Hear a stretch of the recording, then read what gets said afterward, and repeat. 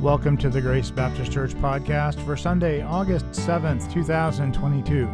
Today's sermon will be about the Incarnation. If you'd like to follow along, please go to gracebaptistchurch.nc.org, click the current sermons link at the top, and click today's manuscript. Welcome to Grace Baptist Church. Good morning. It's good to see everybody today. Just a confession. I think that as Christians who our main gathering time is Sunday mornings, that through the years I've been up and down on this, but as a preacher and as the one who brings the sermon, I'm usually done with my sermon before Friday, so I can spend time with family and friends and hang out on weekends or whatever needs to be done. But still, a lot of times, most Saturday nights, I'll go in, close my door, pray, and just think and ask the Lord to give grace. And I have been up and down on that a lot. And so that's just a confession, because last night the Lord just showed His kindness to me in ways that I can't even express, even in my prayer time as I was getting ready for this morning. And so I pray, and my little way of just urging you is to think about Saturday evening sometimes, a little more than maybe you do, to prepare your hearts to think about coming together for our time of worship on Sunday mornings. With that in mind, we're as we take the Lord's Supper today, I'm going to be out of Hebrews again one more week, and I've actually preached a version of this years ago for this particular sermon as we think about the tabernacle. And as if you remember from 2 weeks ago in Hebrews chapter 9, spent a lot about the parts of the tabernacle. And we looked at that passage and we saw that really the tabernacle was just a picture, an illustration for us. Because who has fulfilled that part of Israel's worship? Because if you remember, the tabernacle was at the center of everything that Israel did in their worship, with their priesthood and everything that centered around that. And as we move to the New Testament, the Apostle John says, the Word became flesh. And as I mentioned, that word became flesh just as He tented, He tabernacled, God took on flesh, and He took His dwelling with us. And so we no longer do that today as far as going back to that tabernacle. Today, as Jesus said to the woman at the well, Father is looking for those who will worship Him in spirit and in truth, not on this mountain, not on that mountain, but on every place, because now Jesus is the tabernacle. So today, as we take the Lord's Supper and we remember His words, this is my body. His body is the true tabernacle. This is my body, broken for you.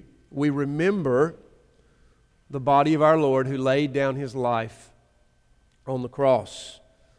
And I asked the question, why did Jesus come and lay down His life on the cross? Now, there are many reasons we could give. We could just go on and on and on from multitude of reasons for we ask that question, why? Why did Jesus come and lay down His life? But I want to use a famous work back from the 4th century by a man named Athanasius, one of the early Eastern North African church fathers. And he wrote a small book, and it's called On the Incarnation. And that's his question. So he's writing not just for Christians, but he's writing to that Roman world during that time. Why did Jesus die? And so I want to highlight 3 answers for us this morning as we remember the death of our Lord. And so here they are, and then I'm going to pray and ask the Lord to help us, and then we'll make our way to answer that question with 3 reasons. Why did Jesus come and lay down His life? So here's number 1. He came to turn the corruptible into incorruption. So to make that which is corrupt incorruptible. 2, He came to restore the image of God in man. And then 3, He came to teach us about the Father and to destroy the worship of idols. And so, with that in mind, let's pray and ask the Lord to help us as we take the Lord's Supper this morning. Heavenly Father, we come before You this morning, and we rejoice in another day that You've given us, and Your mercies are new every morning. Our sins, if we are Christians today, our sins are covered. Our sins are forgiven. And we worship You in the face of Christ, who is the true tabernacle. And we worship You because He laid down His life on the cross. So, Father, today I pray that Jesus would be lifted up. I pray that He would be more beautiful to us. I pray that He would increase and help us by faith to grow today as we remember, by remembering these 3 reasons today, as we remember His death. Help us to grow in our faith today. Pray that in spite of me that You would work, and we just give You this time. In Jesus' name we ask. Amen. So why did Jesus come in the flesh and lay down His life? Reason number 1, according to Athanasius, which, by the way, you will find these to be clearly biblical. But number 1, He came to turn the corruptible to incorruption. God sent His Son into this world because we are corrupt. Before the fall of Adam and Eve had a different nature. There was no corruption as we have today. There was no need for the incarnation of the Word of God. But they fell. They disobeyed. They sinned against God by not keeping His law, keeping His commands, keeping His Word. And with this sin came corruption. And with this corruption came death. Before, incorruption and life ruled before the fall. But after the fall, corruption and death was their king. And as we come as children of Adam and Eve today, we've inherited that corruption. And so death and corruption reign. And this corruption doesn't simply include our bodies. It includes all that we are. It isn't like we are, well, I'm 25% corrupt, but 75% incorrupt. It's 100%. Because of sin, all of us are corrupt. Now, synonyms for this word corrupt are spoiled, contaminated, polluted, defiled, or even rotten. So we could use those in the right context to speak about us as sinners who follow after our father Adam. And so when you think about this, think about I'm thinking ice cream. I eat frozen ice cream, bananas all the time. But think about a banana that is rotten. It's pretty much no good for anything, is it? You don't even want to eat it. It certainly brings in the fruit flies, certainly does in our house. But when it's rotten, you just want to get rid of it and throw it out into the garden. It isn't even good to make banana bread. Same goes for any kind of spoiled fruit. It's not good for anything except to throw it out in the garden and then let it become part of the soil again. But we are not frozen. I'm getting it on my mind. We are not bananas. We are not spoiled, rotten bananas. So what is the difference between us and a banana, a rotten banana? Well, the difference between us as sinners and a banana is that we are made, how? In the image of God. The banana is not. And our souls, your souls, because you are made in God's image, are immortal.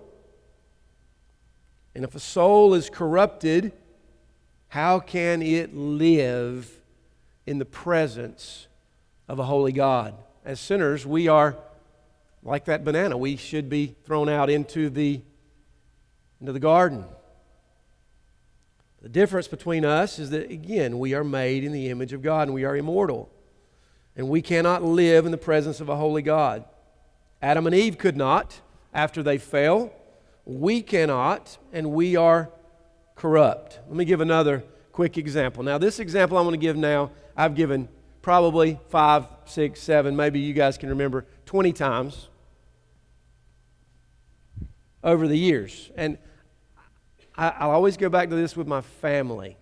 Abigail, in fact, I forgot to get it coming in, but we needed to see this. I don't even know what kind of tree this is. Sorry, YMCA, but I had Abigail go out, and I don't know where you picked it from. She tore it off, and you can still see it. It's nice and green. But now that I've taken it off, what have I done to it? I've separated it from its source of life. Now, it's still green, still got some nice little somethings on it that are, I don't know what this is. Where's Micah when you need him? But the point is, it's no longer connected to its source of life. And we could put it in water and it would stay going for a week or 2 weeks or 3 weeks, even a month. But eventually, because it has no source coming into the life, it will corrupt and it will decay. And so in the same kind of way, we, made in the image of God, but we are cut off from our source of life. And when we think about the world and the evils of this world, everything that's going on, we see the effects of this corruption.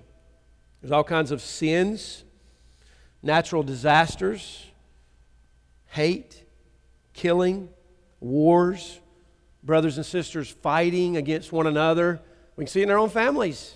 Mothers, fathers fighting against one another, mothers fighting against daughters, sons fighting against father. Wherever we see, we could just go on and on this morning. Corruption is in this world because of sin. Everywhere we look, we see corruption and the effects of our corruption, namely, we are separated from our source of life. Before the first sin of Adam and Eve and what we call the fall, and the corruption that followed, it was the Word of God that sustained them there in the garden before the fall. It was the Word of God that gave them comfort. Really, it was the very presence of God that gave them life and everything they needed. This is why the Apostle John would say, in the beginning was the Word, and the Word was with God, and the Word was God. John 1:1. But after the fall, corruption came, and the presence of God was not with Adam and Eve, nor is the presence of God with us as it was before the fall, as sinners. And so, there's the problem. So here's a question.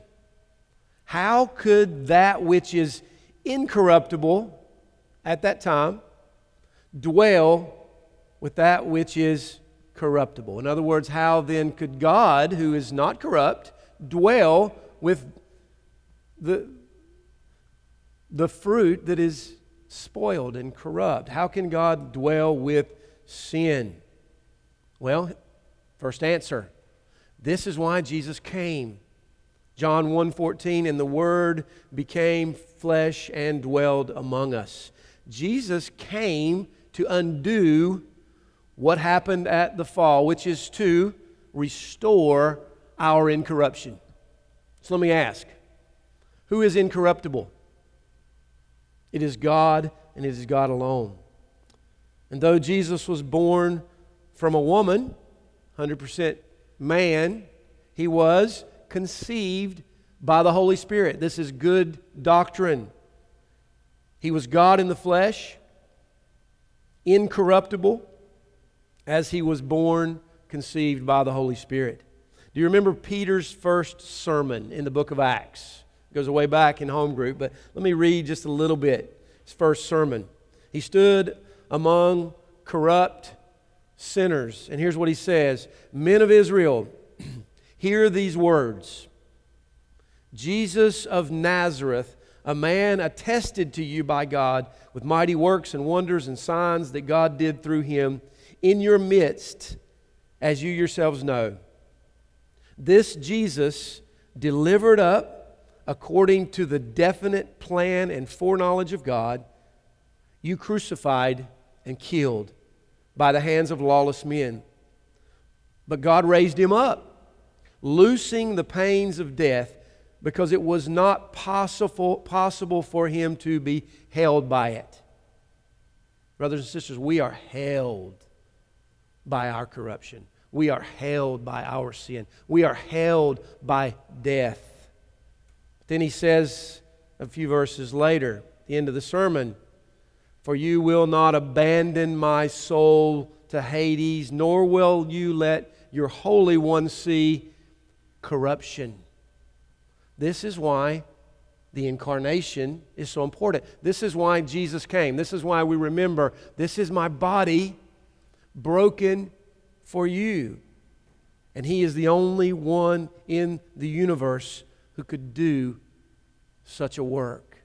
If you think about all of your sins, one of the things we do when we take the Lord's Supper is it's not that we just do that once a month. Christians always live in a frame, in a mind, in a heart of repentance and faith, looking to Christ who covered our sins. But it's important. In fact, we're not Christians if we are not repentant.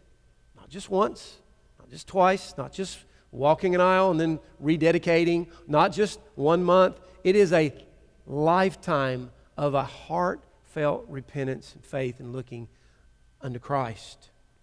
And so this is why Jesus came. As we remember His body, He came to make us, if our souls are going to live forever, well, if you think about it, the corrupt will be away from God in hell.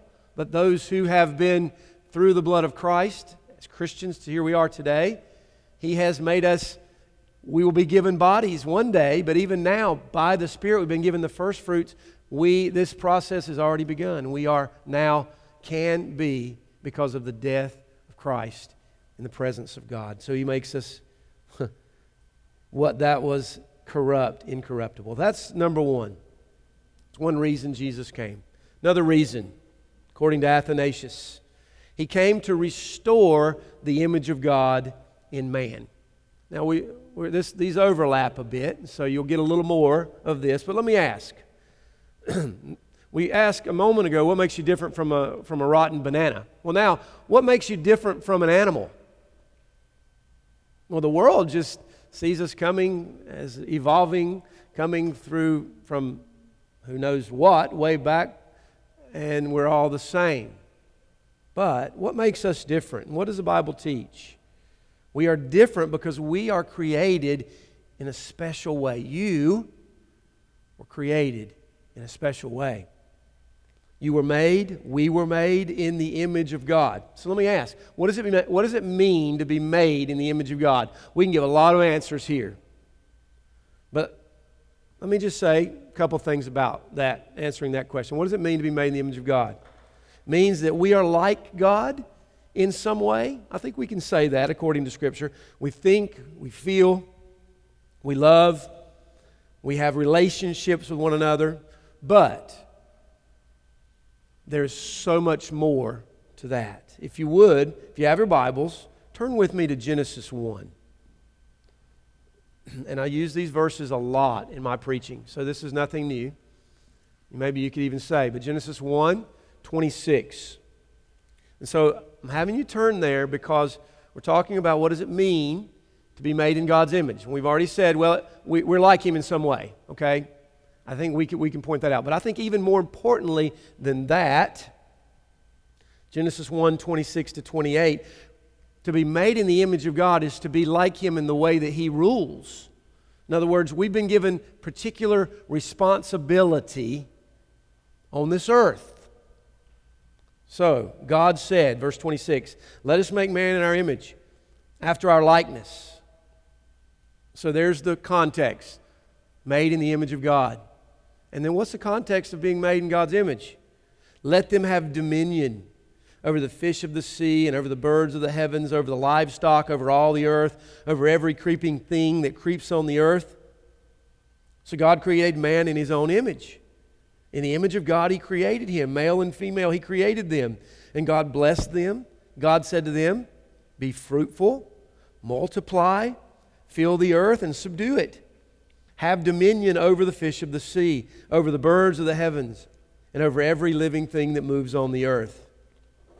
You see, as God's special creation, as men and women, mankind, we were the only creatures with the special task. He doesn't give this task to the animals. We have the special task of multiplying and ruling and having dominion over this world. You see, Adam and Eve were to have children, and then their children have children, and so forth and so on. And they were to spread out and do what? Fill the earth with what? The glory of God. And before sin, if that would have continued, that's what would have happened. The glory of God would have gone out. We would have had all of this corruption. But because of sin, separated, look up here at me, separated from their source of life because of sin, then instead of good things going out, what goes out now?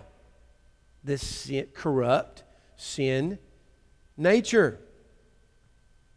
Instead of spreading the glory of God and His purpose and His ways, we now spread the glory of sin, death, corruption, and all kinds of evil. And this is why we see what we see in the world. That's our worldview, brothers and sisters, as Christians. We have a good explanation for what we see in the world, and this should give us an opportunity to share the gospel with our neighbors and coworkers. They have questions. They say, why? All the time. Why does this happen on the road? Why does the drunk driver hit this child and kill them? They didn't deserve that. Have you ever heard anything like that before? And a million other things probably if we were really to think about why. But we have an answer. Because sin is in this world. Now, at this point, when we read Athanasius, he asks a question. And he says, is God defeated?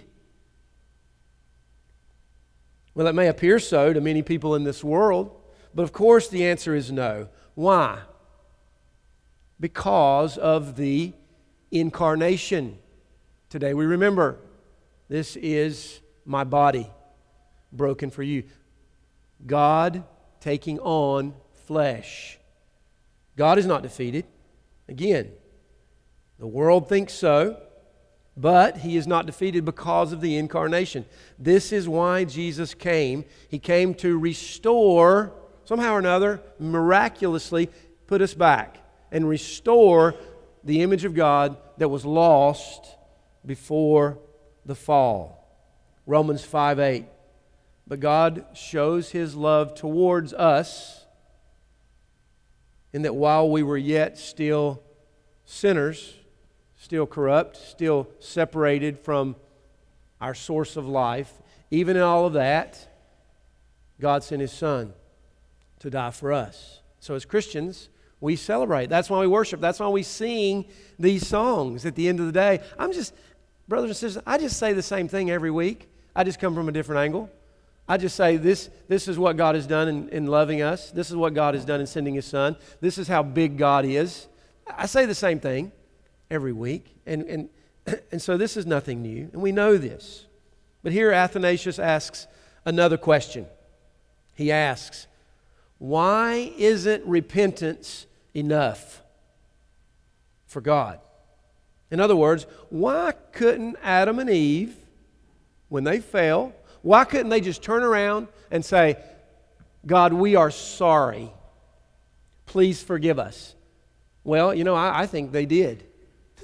That's exactly what they did. When I sin against my family, when I sin particularly against Kristen, and I say, I am sorry, please forgive me, so far, every time, Kristen has forgiven me. Every time.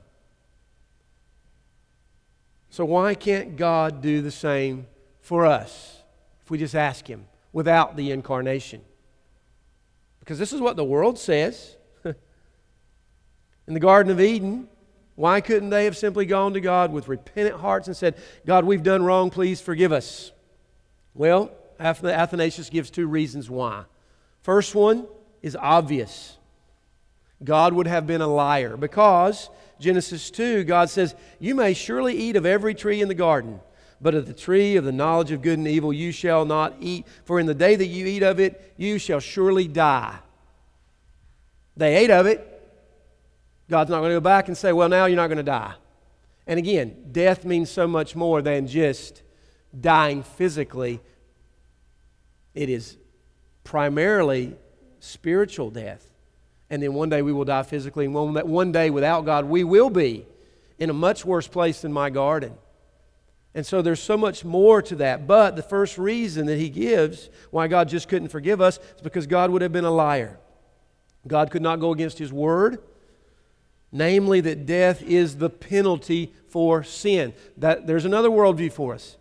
We know why there is death. Our co-workers maybe do not know, but we know why. He had to do something more than just allow simple repentance. If He were to give in to His word, He would not be true and He would not be perfect. God is who He says He is, and He does what He says He's going to do, and He acts always according to His nature. And sadly, death must come. And so that's one reason why, because God would be a liar. The second reason that Athanasius gives is that God couldn't simply accept repentance because simple repentance would still not solve the problem of this. Would still not solve the problem of our nature, the image of God in us. Something had to put the branch back. The image of God in us was spoiled, and repentance would not be enough. Repentance alone could not take care of this problem. If the sin of Adam would have simply been a misdemeanor, not affecting his nature and the image of God in him, there would be no need for the incarnation. So God had to stay true to His word. And He did. For the wages of sin is death, but the gift of God is eternal life through who? Jesus Christ, our Lord. But God commanded, demonstrated His love, Romans 5:8 again, towards us, while we were yet still corrupt. Image of God needed to be restored, and without it, He still sent His Son. And that is why we must have the incarnation. You see, in order to restore the image of God, God Himself must take care of this problem. So again, why the incarnation? Why did Christ come? He came to restore the image of God in us. Colossians 1, verse 15 through 17. For He is the image of the invisible God. Sounds a lot like Hebrews chapter 1, doesn't it? If He is the image of the invisible God. Firstborn of all creation. For by Him all things were created in heaven and on earth, visible and invisible, whether thrones or dominions or rulers or authorities. All things were created through Him and for Him. He is before all things, and in Him all things hold together. And in John 1:14, the Word became flesh and dwelt among us, and we've seen His glory. Glory as of the only Son from the Father, full of grace and truth. Today, most people in the world make God into their own image, thinking that repentance is enough. This thought is seen and heard every day. They say, you know what? This is what the world says. God is loving. He would never punish me, as the Bible says. I mean, just the thought of hell emotionally is a big one for me, brothers and sisters. And it is for you if you think about it. To the world, how could a good God do such a thing? People say all the time, I'm okay. I'm not that corrupt. I'm not that bad. And even if I do mess up, God will forgive me. Well, they're right if they look unto the Son and unto the Lord Jesus Christ. But just repentance in and of itself is not enough. People say, you know what, God just simply wants me to do my best. Well, how do you answer that? How do you answer that? Well, we're answering it now, are we not? This is good food for thought as you leave this place and you deal with your neighbors and your coworkers. Sometimes teachers teach on the curve, and so the tests are so hard they know nobody will get an A or a B, much less. And then so everything kind of starts at the C and goes down to the F. Then the teacher curves it. Has that ever happened to you? And you're down there at the D or the F, and all of a sudden you're like, yes, I passed the class at the very, very end. Some of you have been through college and had those hard classes like chemistry and engineering and math are all there. You're like, yep, I got it. I understand it. But God does not work like that. He doesn't work on the curve. All the time people pray that God will forgive them, but they do not consider what we know to be true, that Jesus came. God took on flesh. This is the incarnation of Christ, who is the very image of God. And the world does not know the meaning of the incarnation. They also do not consider their own natures, as we have already this morning. Brothers and sisters, I would ask us by way of application, often consider your nature. Consider how corrupt it is outside of Christ. And think about when something happens in life, something really catastrophic, like a drunk driver hitting a 3-year-old, or something like that you can't think or imagine that God would allow. Or someone that you know very well, and then next thing you know, they've done something really horrible, like commit adultery or steal from someone or even kill someone. And those kinds of things should not surprise us as Christians, because the more we think about our own hearts, but by the grace of God, are you sitting here today? Am I up here preaching today? So we should take every moment to praise God that we are here and not somewhere else. Not to say we are better, but to say, praise God for His grace. But we should not be surprised when we hear what is going on in this world. So consider the depths of our corruption. Most people in the world, they don't think deeply at all about the incarnation. I preached this sermon at Christmas years ago. But think about Christmas. The world pictures the baby born in the manger, star in the sky, the shepherds coming, the wise men from the east bringing their gifts. And many people don't think about the incarnation at all during Christmas. But that is what Christmas is all about. Christmas is no longer Christmas, but simply a holiday with gifts and buying and selling, family gatherings, and going into debt. It's a time when Santa comes to bring the gifts to the world, but for us as Christians, Christmas is about the incarnation. Today, Jesus came to restore the image of God in us, and this is why He came. So what a message for us today. What a message for the nations. What a message for sinners. So I hope if someone here is not a Christian, you've heard these two truths, and you've thought about it, and I would say to you now, that is the reason Jesus Christ came. For God so loved the world that He gave His only begotten Son, and whoever believes in Him would not perish, but have everlasting life. And so I would ask you now, even while you sit, trust Christ. Finally, third truth this morning, another reason. He came to teach us about the Father and destroy the worship of idols. So after the fall, our natures became corrupt. That was the first truth. Second truth, the image of God in us was spoiled, lost, marred. Ephesians 2, verse 3, he says that we are, by nature, children of wrath. And we carry out our own desires. Because of this, He says that the God of this world has blinded us. So as sinners, I'm not speaking to Christians now, I'm just speaking generally as those who are outside of Christ, those who are lost. As sinners, we walk in darkness. Standing before a large group of Gentiles in the city of Athens, Paul proclaimed, he said this, "Men of Athens," picture it there. He's there in front of all these people who are worshiping idols everywhere. There's an idol, a tomb to this, and a monument to this, and a monument to that, and all these things. He stands before them in Athens. He says, "I perceive that in every way you are very religious." By the way, I think at least in the United States, people are becoming in some ways more and more religious.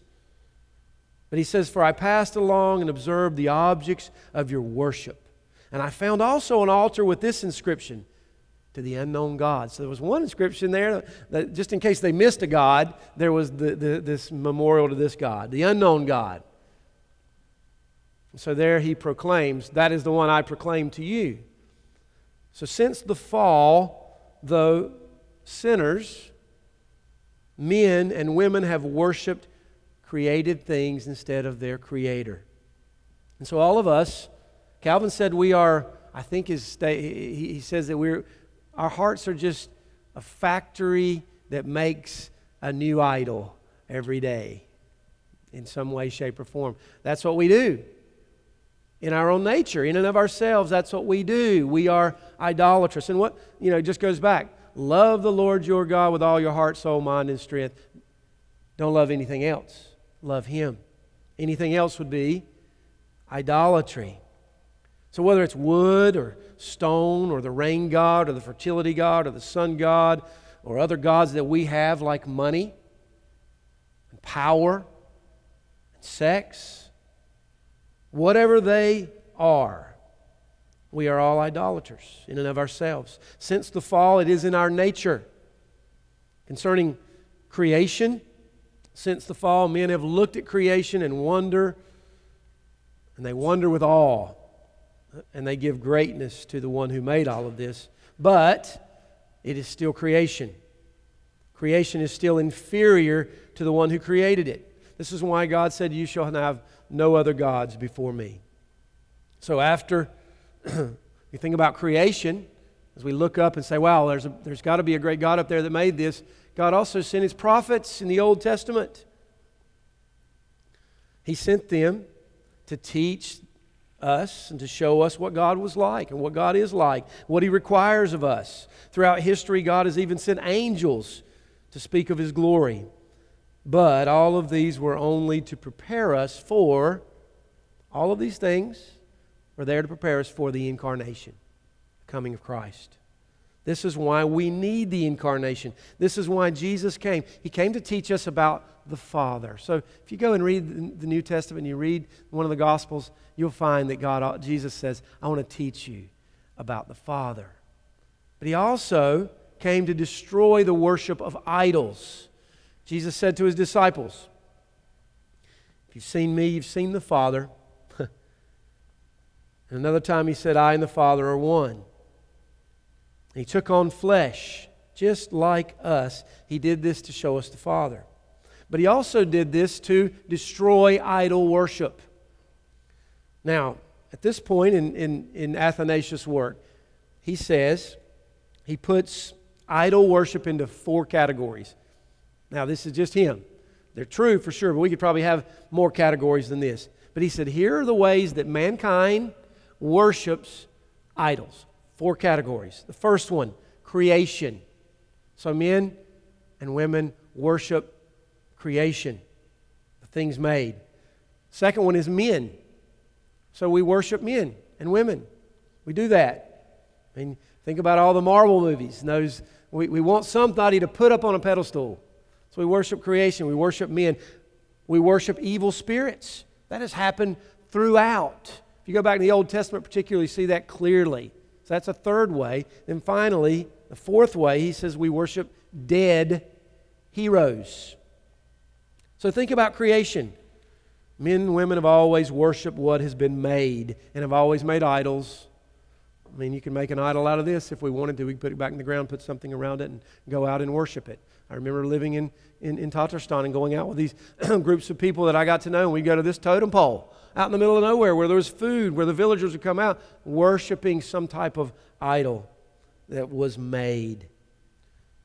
Throughout history, there have always been great rulers and leaders have been called gods, and we've worshiped them.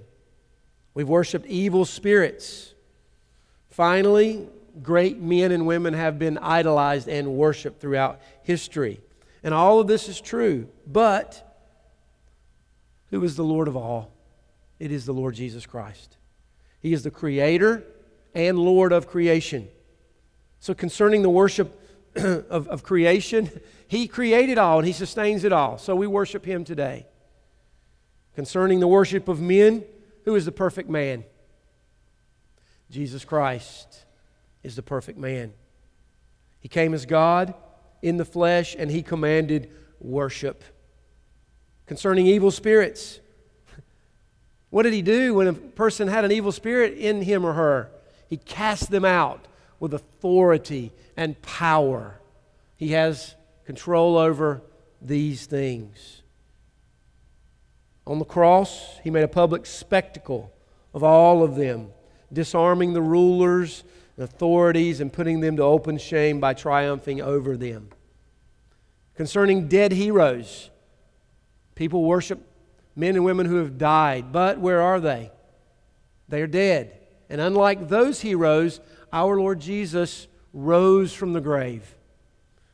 He conquered death and hell and the power of death. He rose from the grave. So when you think about that, is there anything more glorious than the incarnation of Christ? Can you imagine Athanasius back in the 4th century writing a little book on this? If you had to pick a topic and give to your friends, could there be anything more important than the incarnation of Christ? Now you see why I get so excited about reading folks and reading things from long times ago. Ephesians 3:17, Paul prays for the Ephesians that Christ might dwell in their hearts through faith, that they may have the strength to comprehend with all the saints what is the breadth and length and height and depth, to know the love of Christ that surpasses knowledge, that they might be filled with all the fullness of God. This prayer is for us today. And about this prayer, Athanasius says this. Here's what he says. For by the Word revealing Himself everywhere, both above and beneath, in the depth and in the breadth, above in the creation, beneath in becoming man, in the depth in Hades, and in the breadth in the world, all things have been filled with the knowledge of God when we think about the incarnation. Today, Jesus came to show us the Father and to destroy idol worship. Today, Jesus is the Lord of creation. He is the Lord of earth. He is the Lord of mankind, for He took on flesh. He is the Lord of the one who conquers death. For He conquered death and He rose again. So again, my question, why the incarnation? I've only touched the surface this morning. For all of eternity, we will consider the beauty of the incarnation. And we will never get to the depths of the beauty and the work and the person of Christ in the incarnation. For the Word of God became flesh and dwelt among us.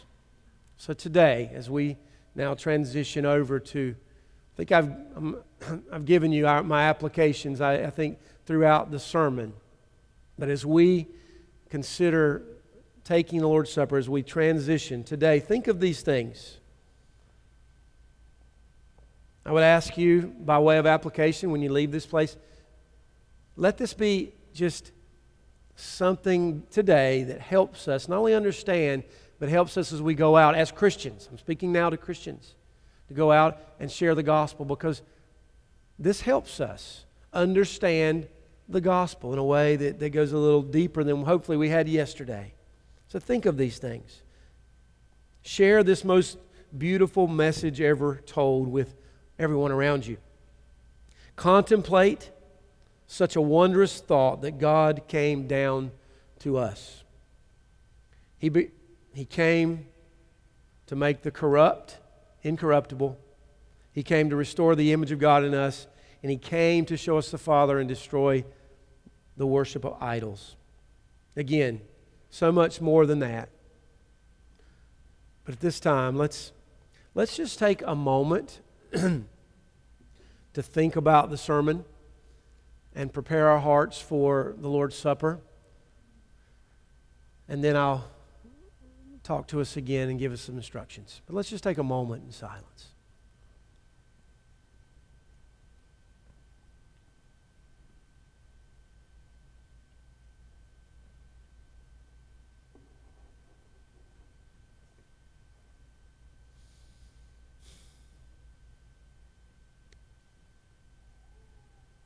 Heavenly Father, thank you again for today. Thank you for these words. Even as we've used the words from Athanasius and then applied them to us, we, as Christians, we're no longer corrupt. As Christians, because of the death, the incarnation, particularly the death of Christ, as we remember, we not only corrupt, we have been, the image of God has been restored in us. And in Christ, we know who you are as the Father. And you, through the incarnation, have destroyed idol worship. So, Father, we give thanks today. And we praise your name for the incarnation. I pray today, if someone is not a Christian, that today they may look unto Christ and be saved. Turn from their sins, repent, and look unto Him. And you will in no way cast anyone out who comes to you. And so today we pray these things in Jesus' name. Amen. Thank you for listening to the Grace Baptist Church podcast. You can listen to past sermons at podbean.com. Search Grace Baptist Church, China Grove to find us. You can also find us on Apple Podcast. Search Grace Baptist Church, China Grove. You can also join us at the South Rowan YMCA, 950 Kimball Road, China Grove, North Carolina. We meet on Sunday mornings at 9:30 for fellowship, and service starts at 10. Thank you for listening, and remember to be intentional in making disciples this week.